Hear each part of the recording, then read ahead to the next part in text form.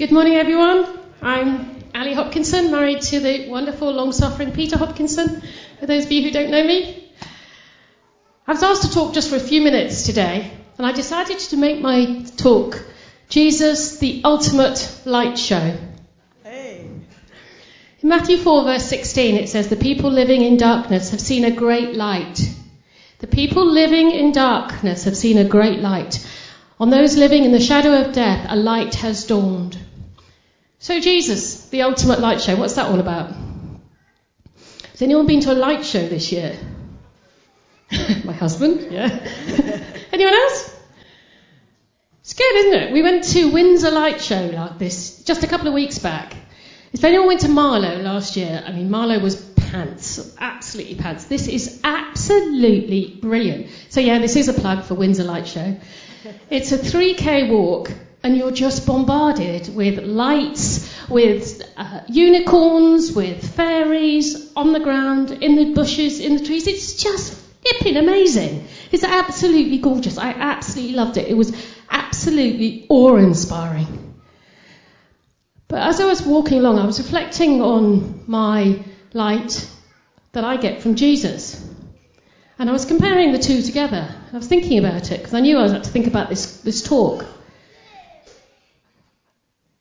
I became friends with Jesus about 30 years ago. But well before that, I had an old boyfriend. Sorry, Pete, but we've been married 40 years, so I feel on pretty safe ground. I had an old boyfriend who said to me, "Alison, the problem with you," that's why he was ditched. "The problem with you is that you've always got one foot in the wishing well." And he was right. And I only found that out many years later when I became a Christian. And I realised there had been something missing in my life. I realised that once I'd allowed the light of Jesus to come into my life, I got my foot out the wishing well. And I found my source of hope, my source of joy, my guidance.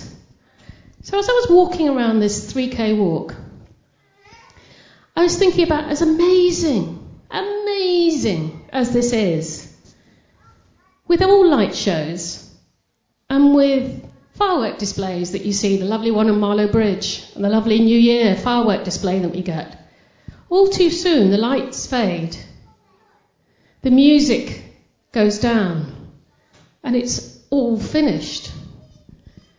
There's no sense of permanence. It's sad. And I did have a prop. I've got a prop. Where's my prop? Oh, thank you. I'm very shy and retiring. I love sparklers. I adore sparklers. But they're a moment of fleeting wonder and amazement. And then when they're finished, don't they look sad? They just look like a little piece of burnt out metal, and I think they look really sad. And I was thinking, the light that Jesus brings is not a temporary spectacle. It's not a fantasy or a fleeting moment. It's permanent. It's an unwavering source of hope, love, joy, inner peace that Anna was talking about, and a source of guidance. It's there permanently. Do you know what's absolutely amazing? You don't have to pay £25 for a ticket. You don't have a VIP pass. It's absolutely free. And it's available to each and every one of you. Doesn't matter if you ain't got the money. Doesn't matter if you can't walk 3K. It's available to each and every one of you. The light of Jesus, the permanent light of Jesus, is available to each and every one of us. So in conclusion, let's, this Christmas, illuminate our lives with the light of Jesus. Let's embrace Jesus into our lives.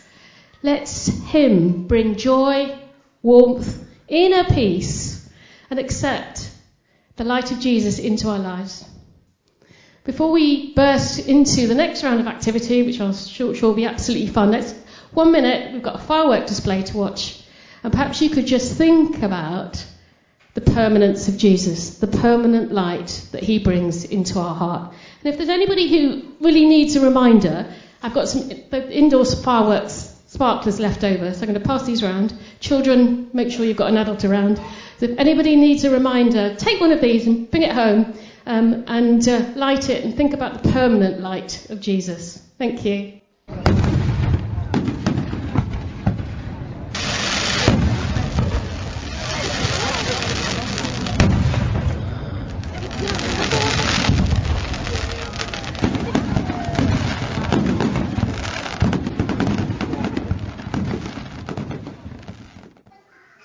thank you that you are our inner source of peace.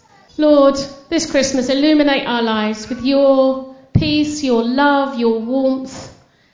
Lord, guide us in a world that so needs guidance today, where we sometimes go for the last-minute dazzle, the last-minute brilliance. Let's remember instead the unwavering, unfaltering, permanent joy and light of Jesus Christ. Thank you, Lord. Amen.